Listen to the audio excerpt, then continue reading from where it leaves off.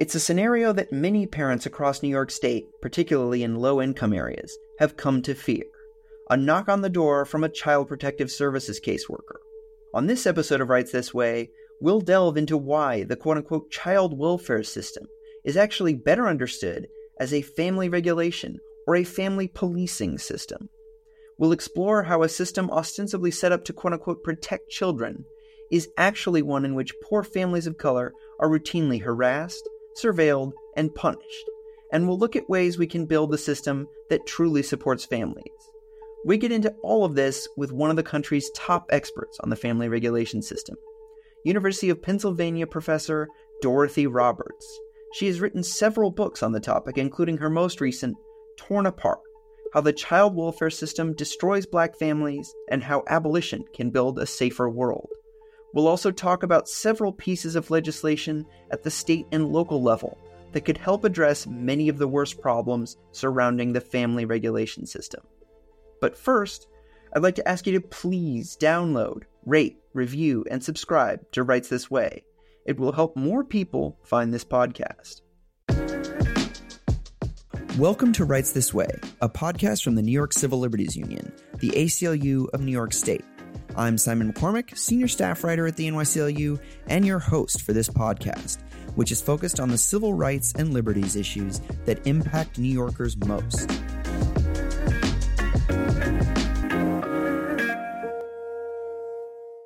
And now I'm joined by two guests. Dorothy Roberts is the George A. Weiss University Professor of Law and Sociology and the Raymond Pace and Sadie Tanner Mosel Alexander Professor of Civil Rights at the University of Pennsylvania's Penn Cary Law School. She's also the author of several books, including her most recent, Torn Apart: How the Child Welfare System Destroys Black Families and How Abolition Can Build a Safer World. And Jenna Lauder is a NYCLU Policy Counsel. Just a quick note before we start the show. As we've said before when we have outside guests, we just want to make clear that Dorothy is speaking in her own personal capacity and not as a spokesperson for the NYCLU. Okay, on with the show. Dorothy, Jenna, welcome to Rights This Way. Thanks, it's great to be here. Thanks for inviting us. Thanks for having us, Simon. Of course, well, very excited to have you both. Dorothy, I want to start with you. Can you explain what the family regulation system, or as you call it, the family policing system is? And for our listeners, what we're talking about here is it's commonly called the child welfare system, but we will get into why that's not an accurate description. Sure. The family policing system, or what's commonly called the child welfare system, is a massive state apparatus that claims to protect children from abuse and neglect, especially by their parents. And so it is supposed to be a form of child protection. It is a set of agencies that investigate families and remove children from their homes and place them in foster care, other kinds of substitute care, and also terminate the rights of parents. So I call it a family policing system because, as you can tell from everything I just said, it operates by policing families, primarily by threatening to take their children away or take them away. And it is a form of really massive state surveillance and investigation, disruption of families, even destruction of families. And that's the way it operates. I think the public has been told that it is a service provider, that it keeps children safe. But just as a starting point, thinking about the way in which it operates, what it actually does, I think policing families is a better description of that. I want to get into some of those misconceptions, those myths. You write in the prologue for your most recent book, quote, "If this system were truly devoted to protecting children and promoting their welfare, why weren't the vast majority of its clients white? The United States has consistently reserved its best resources for white people. Black people have had to fight tooth and nail to gain access to services meant for whites only, unquote. And so, with that in mind and with the foreshadowing you just did, can you talk about what some of the biggest myths or misconceptions about the family regulation system are? Well, I can start by explaining that quote that you read from Torn Apart. I wanted to, in that particular statement, point out how obvious it is that this is an oppressive system, because Black children are way overrepresented. They're the most likely children to be taken from their families and to be investigated. Over half of Black children in America will be subject to a child welfare investigation by the time they reach age 18. And Indigenous or Native children are also at very high risk of being investigated and separated from their families.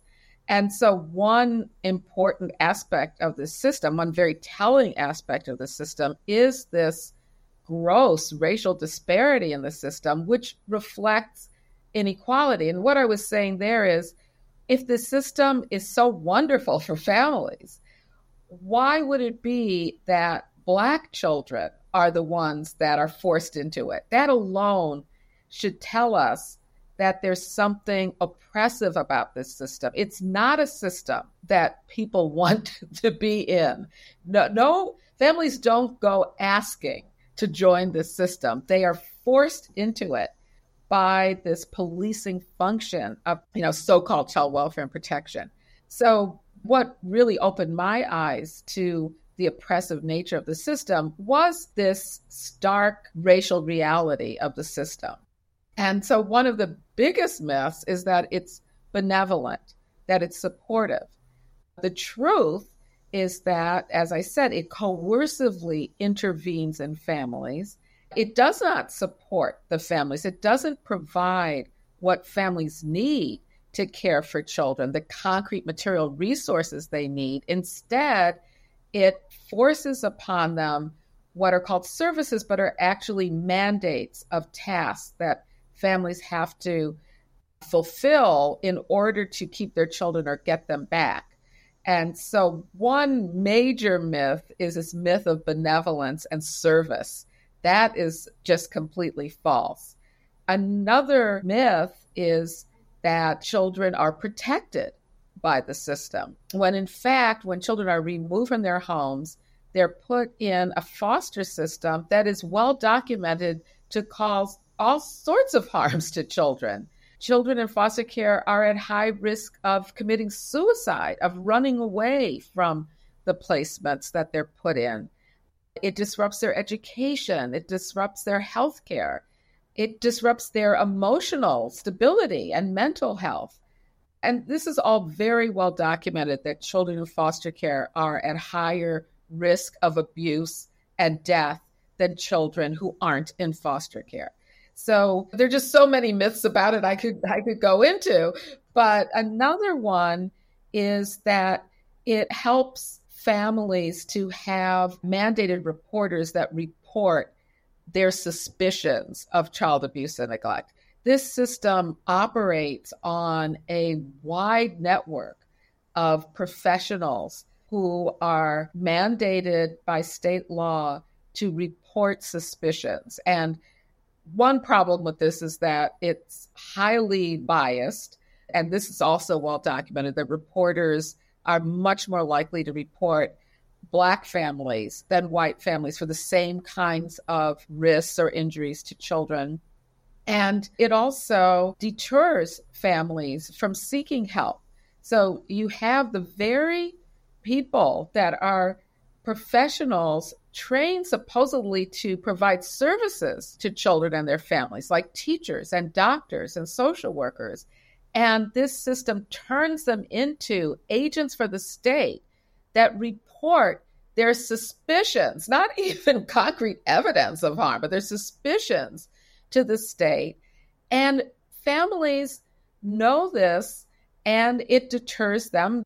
Instead of figuring out how to actually support a family in need, they're told instead to report the family to an agency that is well known to harm families.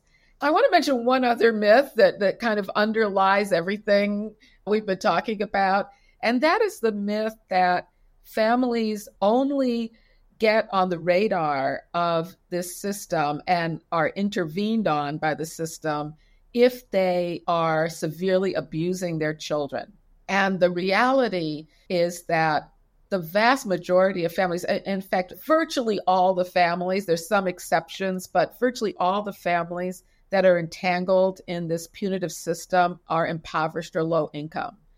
It's very rare for a wealthy white family, no matter what's going on in their home, no matter what their doctors know or teachers know about harms to the children, will be reported.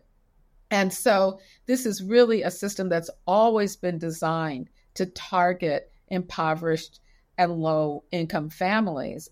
They're mostly targeted for what's called neglect, which is defined as poverty. It's literally defined as failing to meet the material needs of children.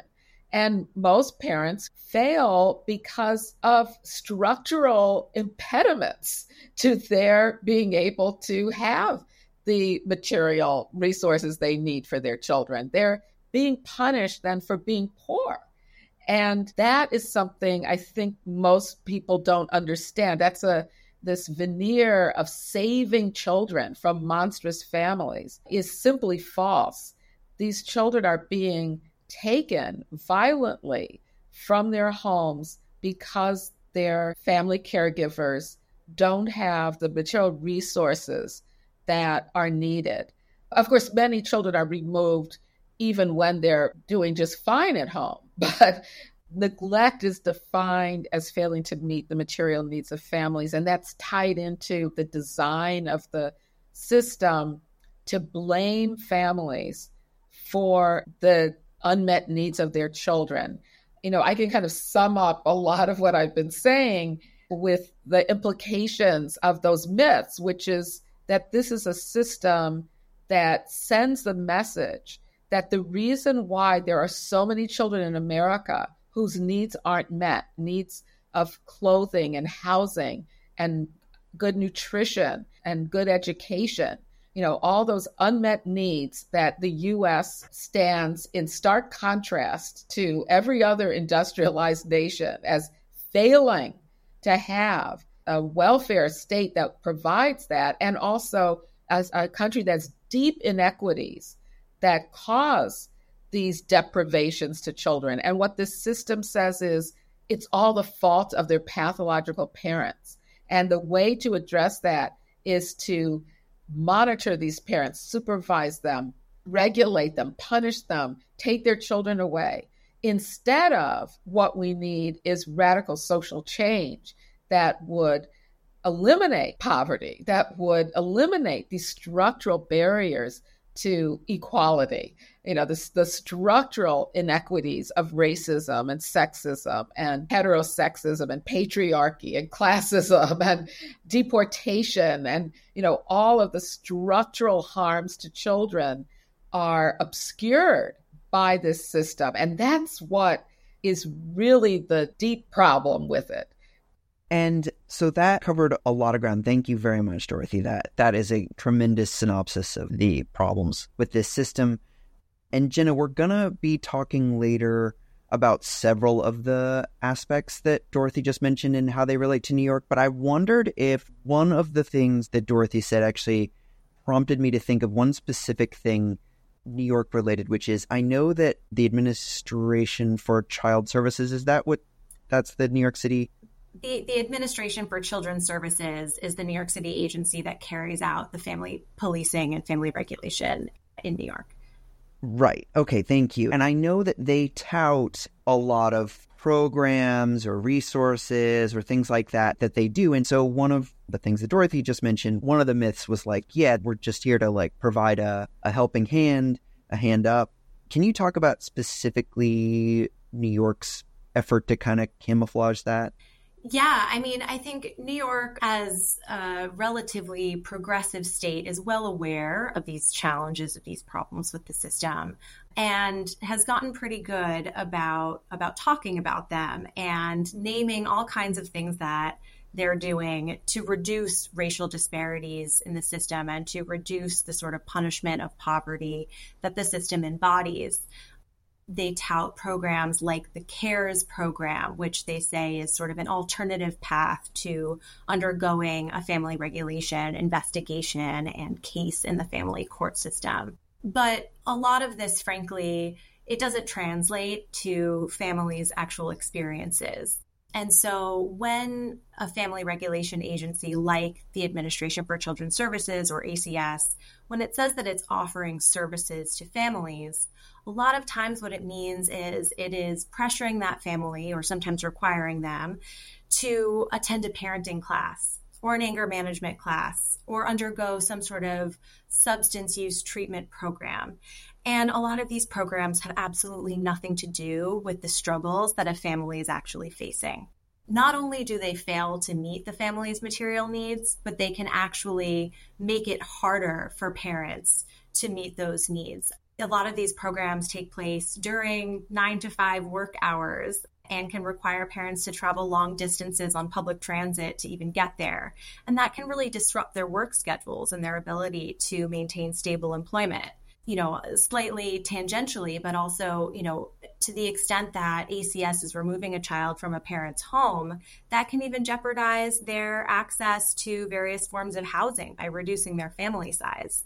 So a lot of the interventions that these agencies take in the name of allegedly supporting families can actually further destabilize them. Yeah, okay, that is very helpful and exactly what I was kind of prodding for. That's a critical local context. And Dorothy, I want to now zoom in a little bit on another aspect that you touched on in your book in the section titled Destroying Black Families, that, quote, most Black children in America will experience at some point in their young lives the intrusion of CPS agents in their homes. Can you talk about the racial disparities in this system?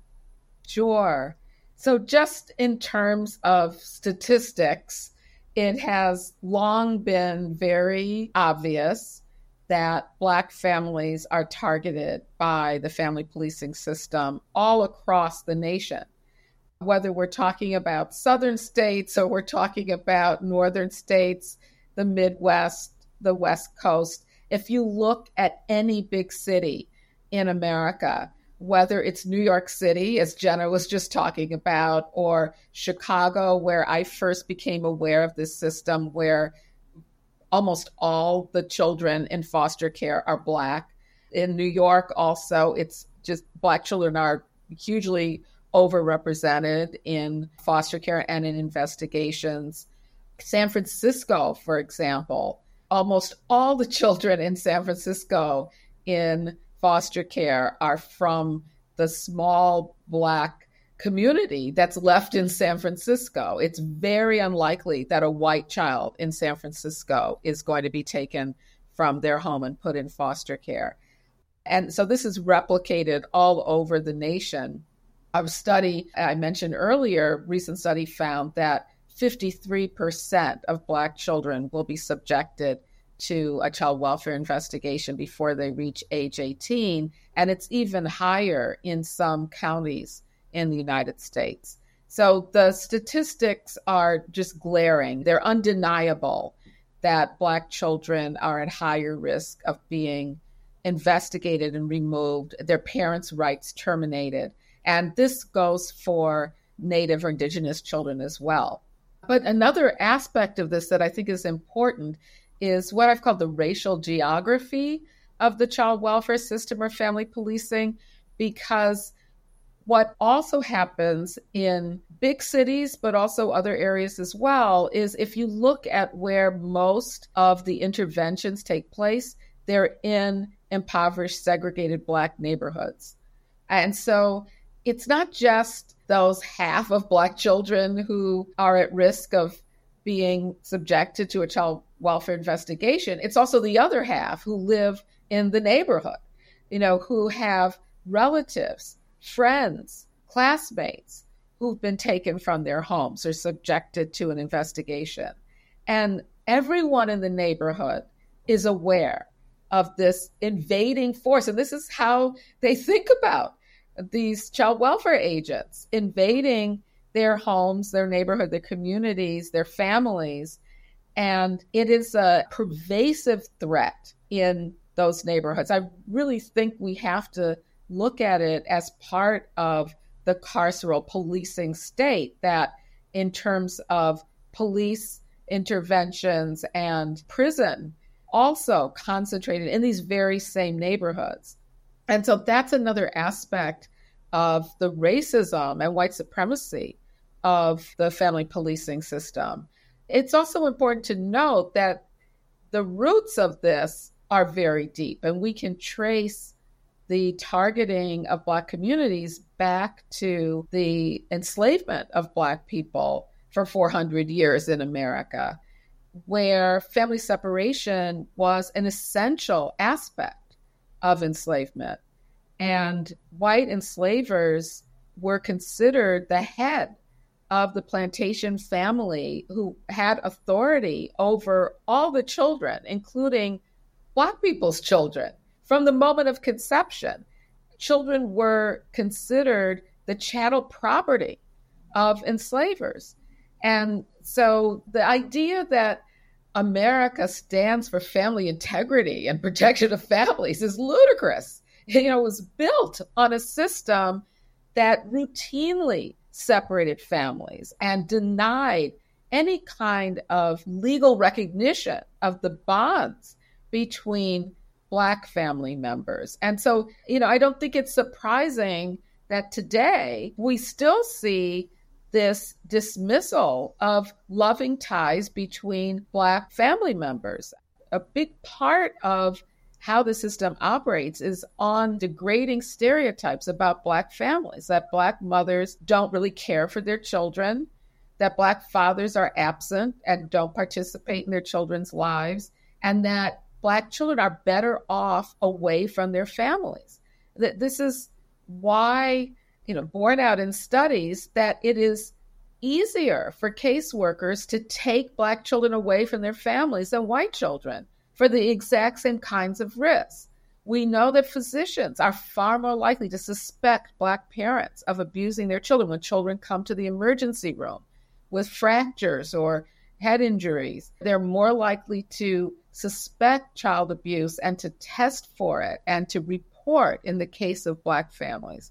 So this history reproduces itself over and over in a system that today, instead of ignoring Black children, which is what happened after emancipation and the apprenticeship system, where Black children were by tens of thousands put back into the homes for their former white enslavers. This was part of the white supremacist takeover of the South after the Civil War, retaking of the South, I should say, after the Civil War. It was the convict leasing system and the buildup of incarcerating Black people, but also courts ordering the forced apprenticeship of Black children. But then there was this period where Black children were not given the even asserted, alleged benefits of the developing formal child welfare system, at the turn of the 20th century, the late 1800s, the early 1900s.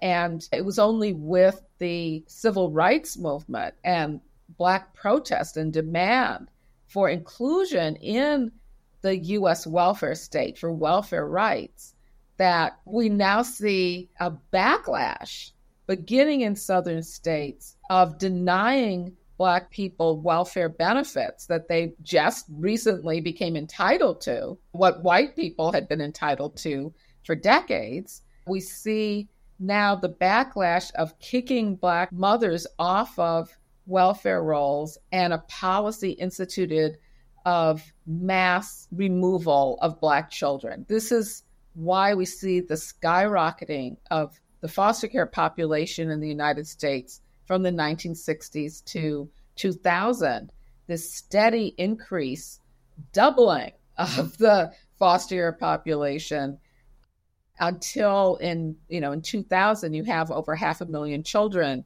in foster care, and Black children being the largest group, 4 times as likely as white children to be placed in foster care. This is the history. You cannot understand the history of the child welfare system in America without taking into account its white supremacist roots and the motivation, the design of the system has always been grounded in white supremacy and racial capitalism, punishing poor people, controlling and punishing Black communities, denying Black people the rights that white people are entitled to. All of this is absolutely essential to the development of child welfare policy in the United States. The carceral buildup in the 1990s, you have to look at the entanglement of criminal law enforcement, welfare restructuring, and the Adoption Safe Families Act. All of these measures in the 1990s passed within a few years of each other. And this is also a big part of where we are today with the simultaneous mushrooming of the police force and emphasis on criminal law enforcement and the war on drugs all going on in the 1990s, and then the end of the federal entitlement to welfare in 1996, followed by the 1997 Adoption Safe Families Act that addressed the disinvestment in families and the harsh punishment of families in Black communities, not by putting more resources into Black communities, the opposite, taking resources out, denying state assistance to Black families, and then the solution being to speed up termination of Black mothers' rights to their children so they could be adopted.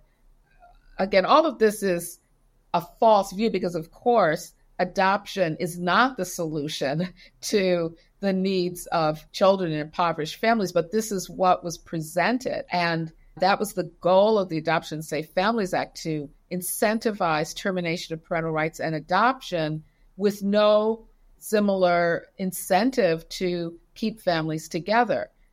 And so every step, I could go into even greater detail, but every single step of policy change in the United States regarding child welfare has been profoundly shaped by white supremacy and racism and settler colonialism. I mean, my work emphasizes the racism of the system, the anti-Black racism, but we could also look at how removal of Native children from their families has always been a weapon of war by the U.S. government against Native tribes and a form of attempting to destroy tribes and disregard their sovereignty.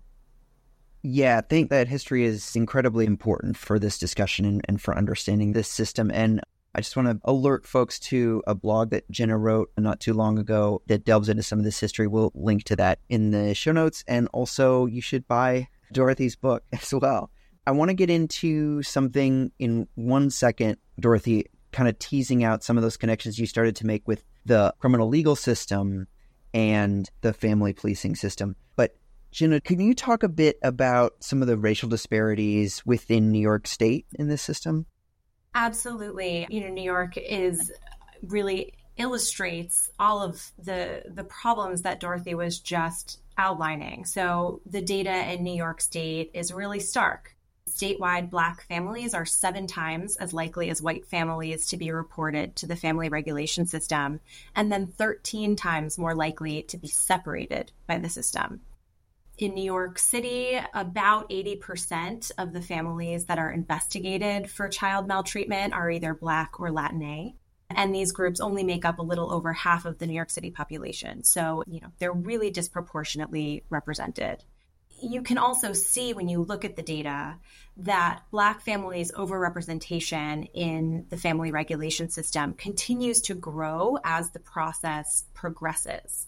So although, the New York City population is roughly 23% Black families are the subject of 41% of the abuse and neglect cases that are actually filed in family court, and then roughly half of all of the cases where a judge orders a child to be placed in foster care.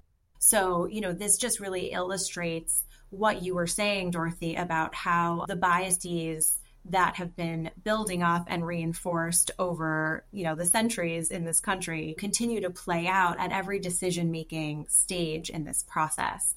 And last year, actually, the New York Times published an internal audit that ACS conducted. ACS, the New York City agency that does family regulation. And in that audit, it revealed that even the agency's own staff acknowledged that they hold Black and white parents to different standards. So they assume when they interact with white parents, which happens, disproportionately, less of the time, they assume that those white parents are innocent and doing their best. And conversely, they assume that Black parents are incompetent and pose risks to their children. I think the study also named that ACS links safety with class, and it penalizes poor parents for their economic challenges. And I'll just note, to put an even finer point on some of the hypocrisy that you were highlighting, Dorothy, this family regulation system will take children out of their homes because their parents don't have enough resources and put them into foster care. And then the state will actually provide funding to that foster family to raise the child when that funding could have gone to the children's actual parents and made a huge difference in their lives. So all of this is just to say that this racial discrimination and racial disparities are rife here in New York, and that the agencies carrying out this family regulation are well aware of this, and yet they continue to operate in the same way that they have for decades. Yeah, thank you for that, Jenna. And again, the differences are hard to imagine them being more stark. And Dorothy, I think the connections between the criminal legal system that you lay out in your work are quite clear. And, another system that has extreme racial biases and racist underpinnings is the criminal legal system. So could you lay out a bit of those connections, please? There are connections between the family policing system and the criminal legal system at every level. So in terms of concrete operation, caseworkers work hand in hand with police officers to surveil, investigate, and separate families. They're in many places, they train together, so they're joint training and task forces to intervene in families. Caseworkers will often bring police officers along or call them for backup when they investigate families. You can imagine what it's like to rip a child away from their parents with just the terror that involves.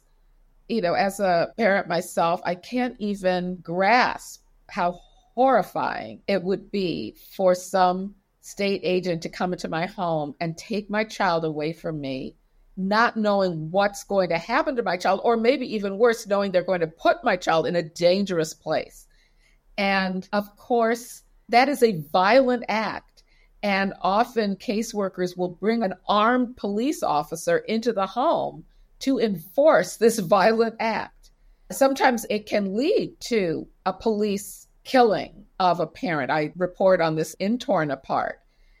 I begin Torn Apart with the story of a mother named Vanessa Peoples in Aurora, Colorado, who was at a family picnic, and her toddler strayed away from the picnic for a minute. She could see him following behind her cousin, and a stranger called the police and refused to give her son back over to Vanessa. And the police officer, when the police officer arrived, the police officer gives her a ticket for child abuse because her child strayed away for a minute in front of her. And then when the caseworker came to her house to investigate, Vanessa didn't hear right away that they were knocking at the door. And the caseworker called police for backup. And eventually 7 police officers came into the home. When Vanessa protested their presence in the home, they hogtied her and carried her out, put her in jail. And, as Jenna was saying, the repercussions for families, her family is worse off now. She can't get a job as a nurse that she was training for because she's in the child abuse registry. She's having a hard time finding an apartment. So police help to enforce the violence of family separation. And they also are reporters.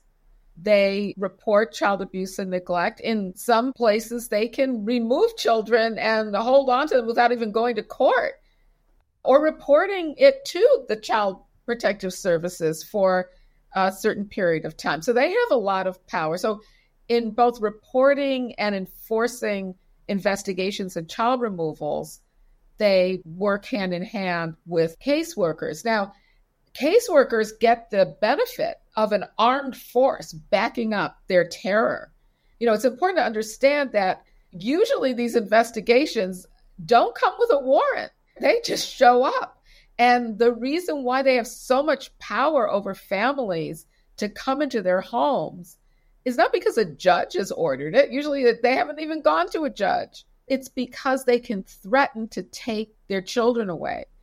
And parents are terrified that if they don't let the caseworkers in, their children are going to be put immediately into foster care. It's seen as an admission of guilt if you don't let caseworkers in. So their constitutional rights are run over roughshod all the time.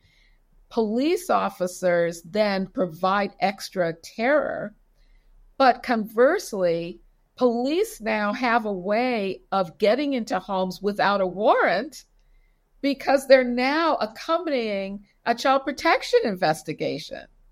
And so both the police and the caseworkers have enhanced power. It's a symbiotic relationship when they work together. So there's this practical way in which the criminal legal system and the family policing system and also immigration enforcement, those officers work hand in hand as well. So all of these carceral systems are working together. But there's also a logic to it that I think it's important to understand. The logic of family policing is the same as the logic of the criminal legal system and prison system, which is that the reason for unmet human needs in our society is because of pathological people.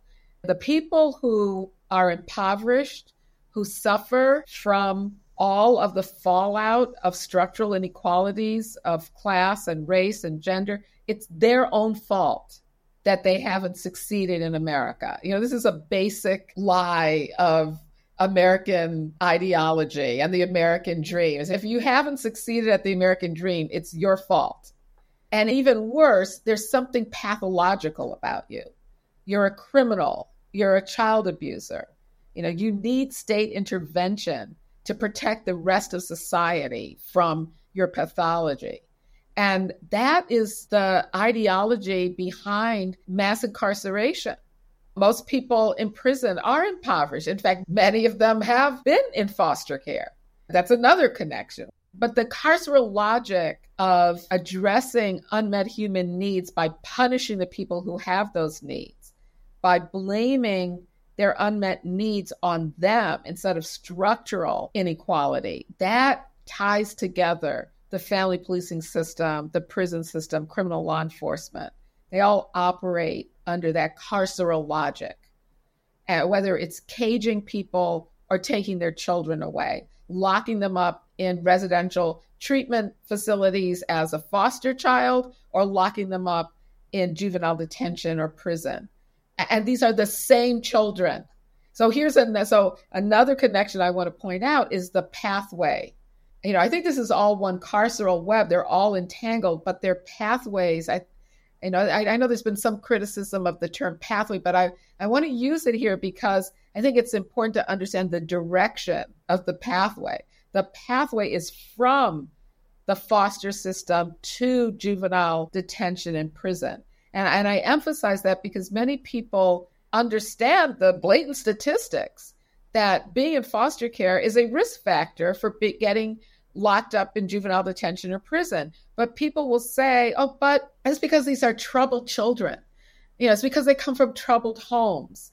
And so they break the law. No, it's the opposite. It's that the foster system is structured to push children into juvenile detention and prison because of multiple reasons. Part is it puts children into conflicts with other children, with staff, where unlike most families that will resolve their conflicts without bringing in the police, children in the foster system, conflicts that they are pushed into are far more likely to be handled by calling the police on them.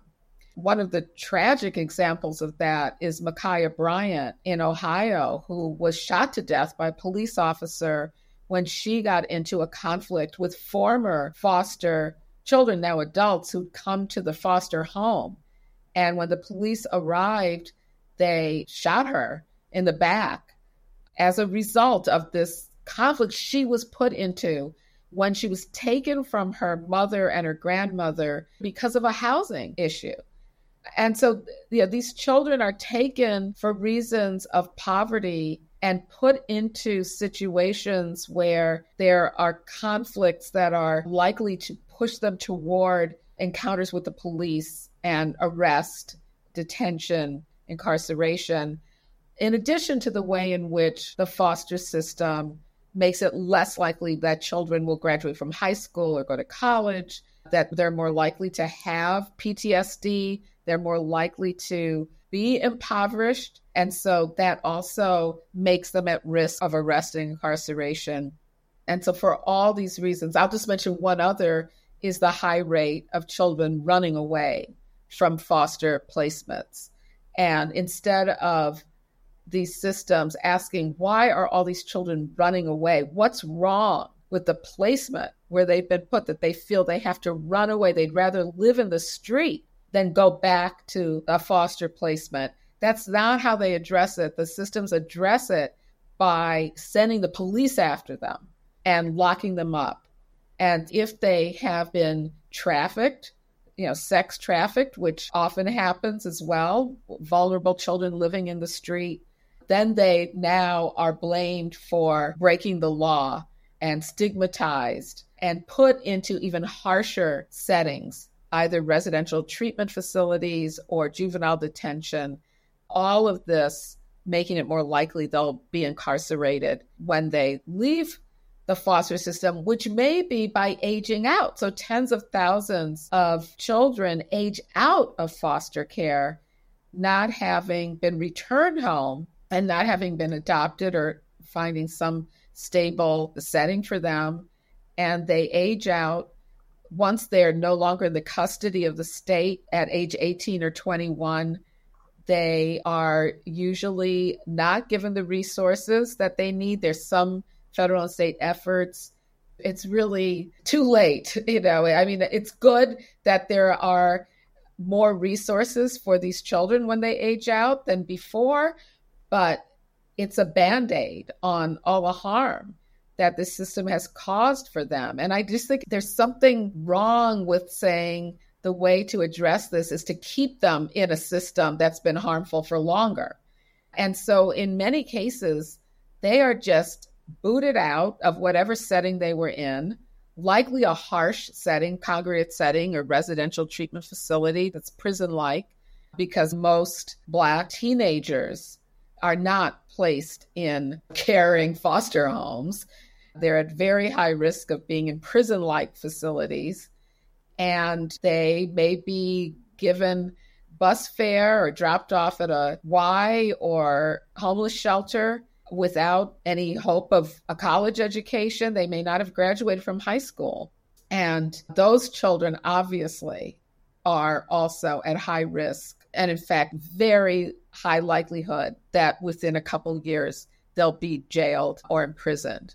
And Dorothy, if I could just get 30 seconds from you just about what you think an alternative system could look like. Absolutely. Yes, I don't want to leave this podcast without saying that. I hope that your listeners see that the only response to what I and Jenna have said is to end the system. It cannot be reformed. It is designed to oppress people. It's designed to harm families. Even the kinds of false services that Jen and I were talking about that aren't really services, they're mandated tasks that actually interfere with struggling families' ability to care for children, even those always have hanging on top of them the threat of child removal. So this system only operates. It's not voluntary in any way, shape, or form. I don't care what they call it. They're not services. They're mandated. If you don't comply, your children can be taken from you. So that bottom, foundation, that ideological foundation, the way it operates, cannot be reformed. Reforms, as Jenna was pointing out, only enhance the threat, the terror of this system and expand it. Because now people think, oh, it's good. It's better than we thought. Let's just bring more families into it. And so it has to be abolished. And that's the only way to support families. This is an impediment to support. So it has to be abolished in order to truly support families, in order to truly keep children safe. And abolition means simultaneously dismantling this system piece by piece. It's going to take time because it's a multi-billion-dollar system that so many people have an investment in, financial, ideological, psychological, so it's going to take a lot of work, but we can work on chipping away at it. But simultaneously, we have to provide the concrete resources that families need. Abolition isn't about abandoning these families that do have unmet needs, that are struggling. But the question is, what are the policies and practices, the real community-based efforts that we can build to provide families what they need, what they say they need voluntarily to support them? And that's what we need to be doing. And children would be far more safer. Families would thrive far more. This ultimately requires radical social change. It requires movements to abolish prisons, to defund police, to abolish family policing, housing justice, reproductive justice, all of these movements to come together for the common vision of a society that is truly caring and supportive and meets human needs without caging people and tearing their families apart. So, Jenna, I think we all share the desire to create a society that truly supports children and families. I want to talk to you specifically about some of those pieces of legislation in New York that would do that. I know there are bills we support at both the New York City and the New York State level that would help make sure parents are aware of their rights when a caseworker comes knocking at their door. Can you talk about that? Absolutely. So, parents do have rights when it comes to interacting with the family regulation system. The family regulation system represents an arm of the government coming into their personal, private lives. And so accordingly, very fundamental rights that we have under the Constitution, Fourth Amendment rights, for instance, apply in these interactions. So when a caseworker comes to a parent's home, the parent generally has the right to decline to allow them in, to seek the support of legal counsel before they speak with them and answer questions, and to know, what the allegations are that they're being accused of. But, in the criminal context, everyone is familiar with your Miranda rights. Police are required to read people their rights on the spot. In the family regulation context, on the other hand, caseworkers aren't required to tell parents that they have these rights.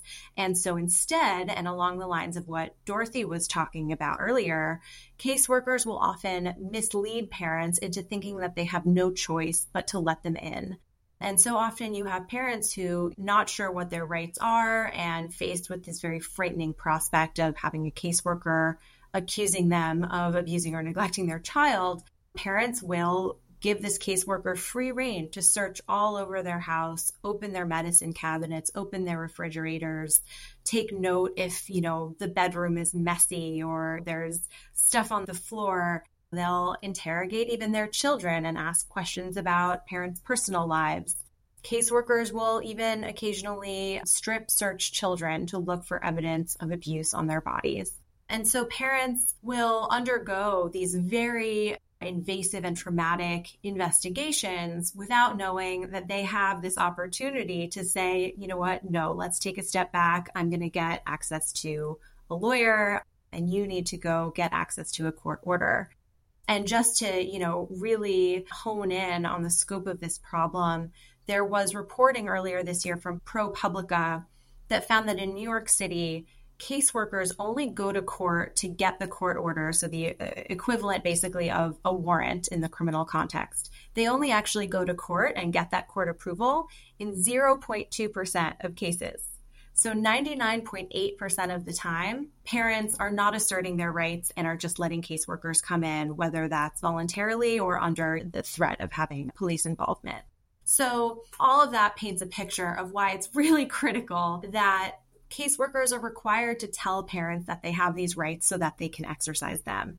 And as you said, there are bills at both the New York State Legislature and the New York City Council that would require caseworkers to inform parents of their rights, both orally and in writing, at the first point of contact. On the state level, this bill, had a lot of momentum in this past legislative cycle, but is still continuing to get pushback from family regulation agencies, including ACS. And on the city level, we are hopeful that these bills still have a chance of passing this legislative cycle. So they're really urgent and critical. The scope of constitutional violations that are occurring as a result of parents not knowing their rights and government agents taking advantage of that, it's astronomical and it's really startling. And another piece that we didn't get a super good chance to get into it in any detail, one of the issues within the family regulation system that is quite pernicious is that there's a huge percentage of these reports of abuse or neglect that are later found to be unfounded. Can you talk about that problem, and then we can touch on the legislation designed to address that?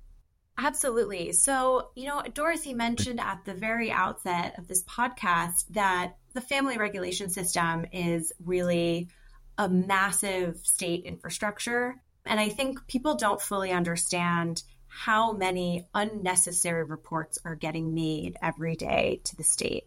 So in New York City, for example, only about 31% of the reports that are accepted actually wind up being quote unquote indicated. So meaning that there's, some evidence that abuse or neglect may have occurred.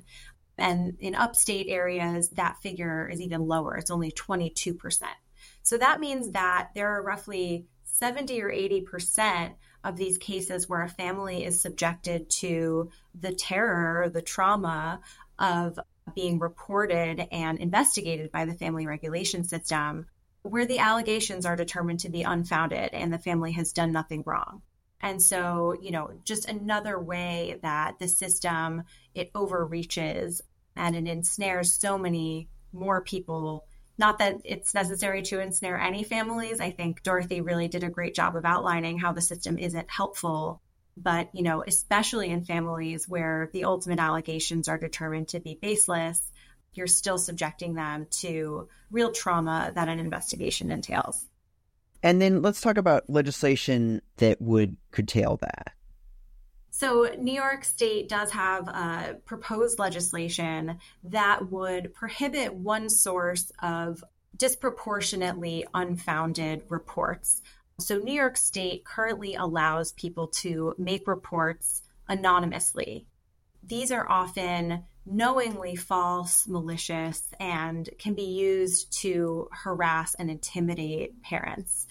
Many of the reports are made by domestic abusers who are trying to, maintain control and continue to harass former partners. So there is a bill in the New York State Legislature that would curtail this practice by prohibiting the state from accepting anonymous reports. It would require callers to leave some identifying information that would be kept confidential. So their identities would still be protected, but there would be some accountability if it is determined that the same person is making, repeated, knowingly false and baseless reports.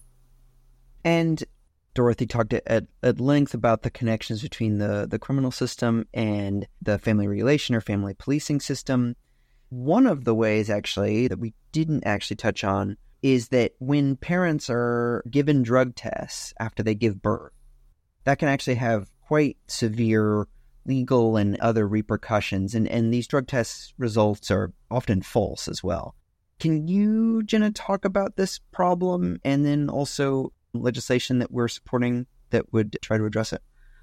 Absolutely. So this is a serious problem in New York and in other states, from what I understand, where healthcare providers will often conduct quote unquote secret drug tests on pregnant patients and their newborns.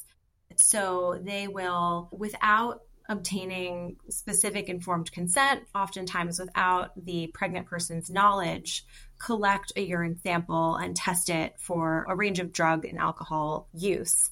They might also do this on the newborn after the newborn is born. A positive result often is going to be used to report that family to the family regulation system.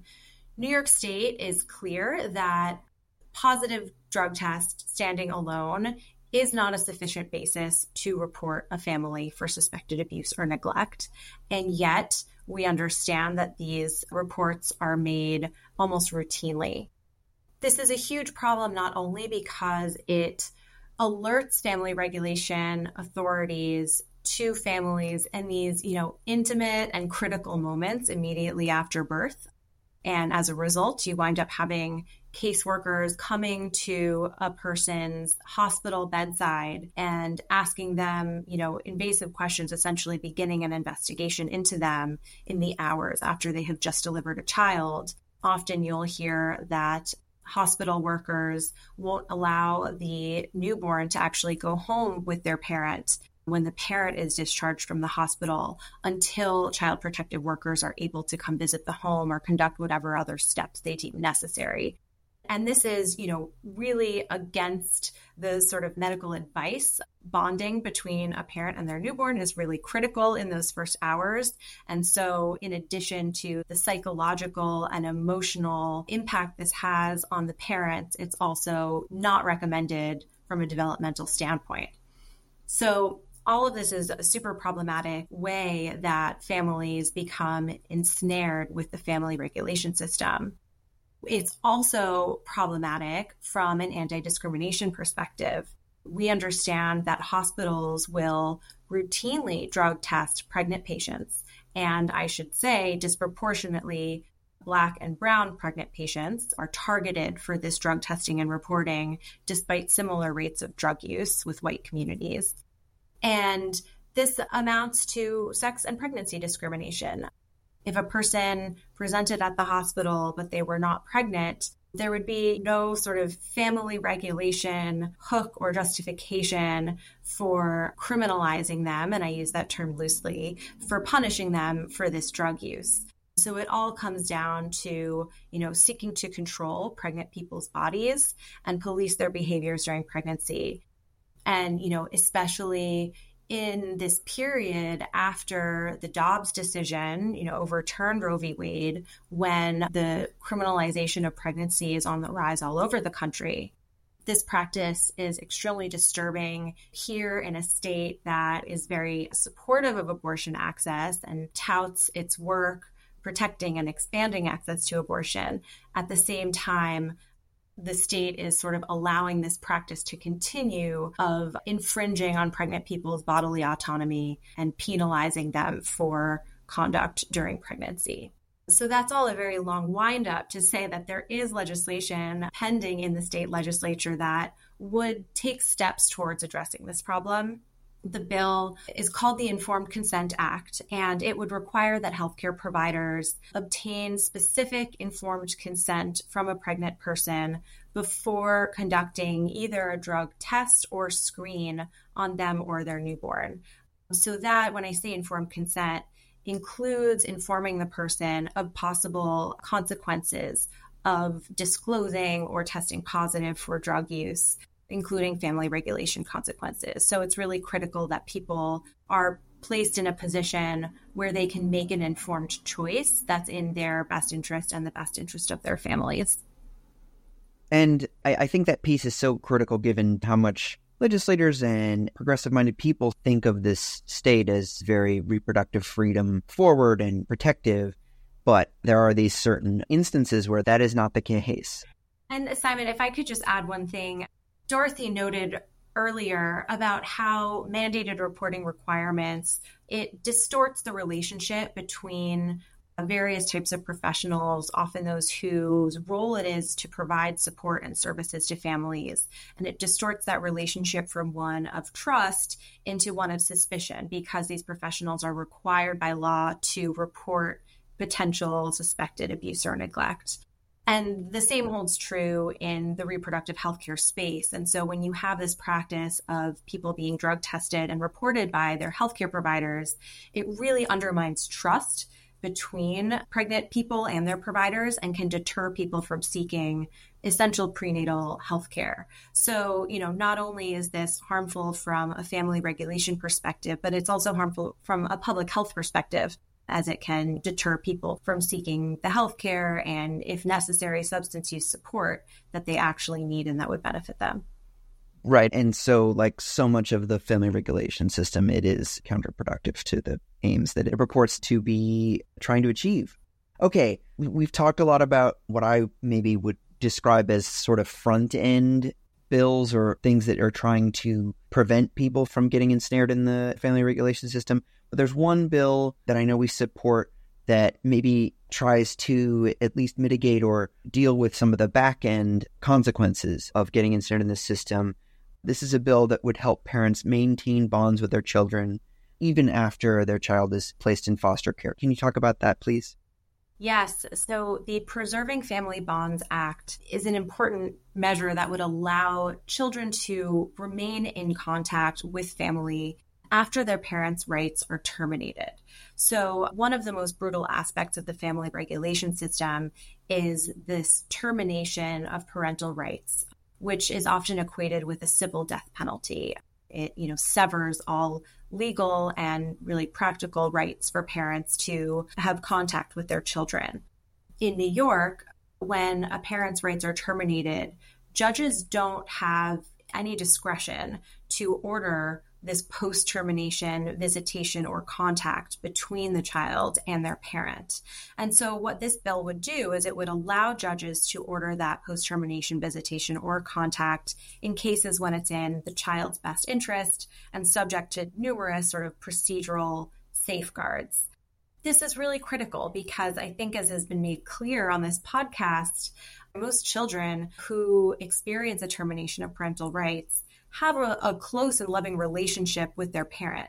And so that termination represents a real trauma for the child, and they go through a grieving process, often as though, their parent had died, although it can be an ambiguous type of loss. Termination can also really disconnect children from their cultural histories, their family histories, their community, and even on a more practical level, can cut them off from access to things like family medical history, which can be useful to them later in life. So this bill is really, common sense, sort of small step to just soften the brutality of this system and allow children and parents some opportunity to remain connected even after parental rights have been terminated. This system, despite its name and perhaps despite its public reputation, it is not a benevolent system. It really is a system that polices people and families for socioeconomic factors that are largely outside their control and that punishes them instead of responding by providing meaningful and useful support. And so when we think about, ways to combat structural racism, ways to combat policing, and even when we think about issues of reproductive freedom and reproductive justice, I hope that folks will think about family regulation as an essential component of challenging a lot of this societal oppression. I just want to say we didn't get a chance to touch on so many things that are in Dorothy's latest book. There are a lot of really powerful anecdotes in particular, and she touched on a couple, but there are many more throughout the book. So the book is called Torn Apart: How the Child Welfare System Destroys Black Families and How Abolition Can Build a Safer World. And with that, Jenna, Dorothy, thank you so much for coming on Rights This Way. Thanks to both of you. I really appreciate this opportunity to get the word out. Thank you for having me, Simon. I really enjoyed the conversation. Thank you for listening. You can find out more about everything we talked about today by visiting nyclu.org. And you can follow us at NYCLU on Instagram, Twitter, and Facebook. If you have questions or comments about Rights This Way, you can email us at podcast@nyclu.org. Until next time, I'm Simon McCormack. Thank you for fighting for a fair New York.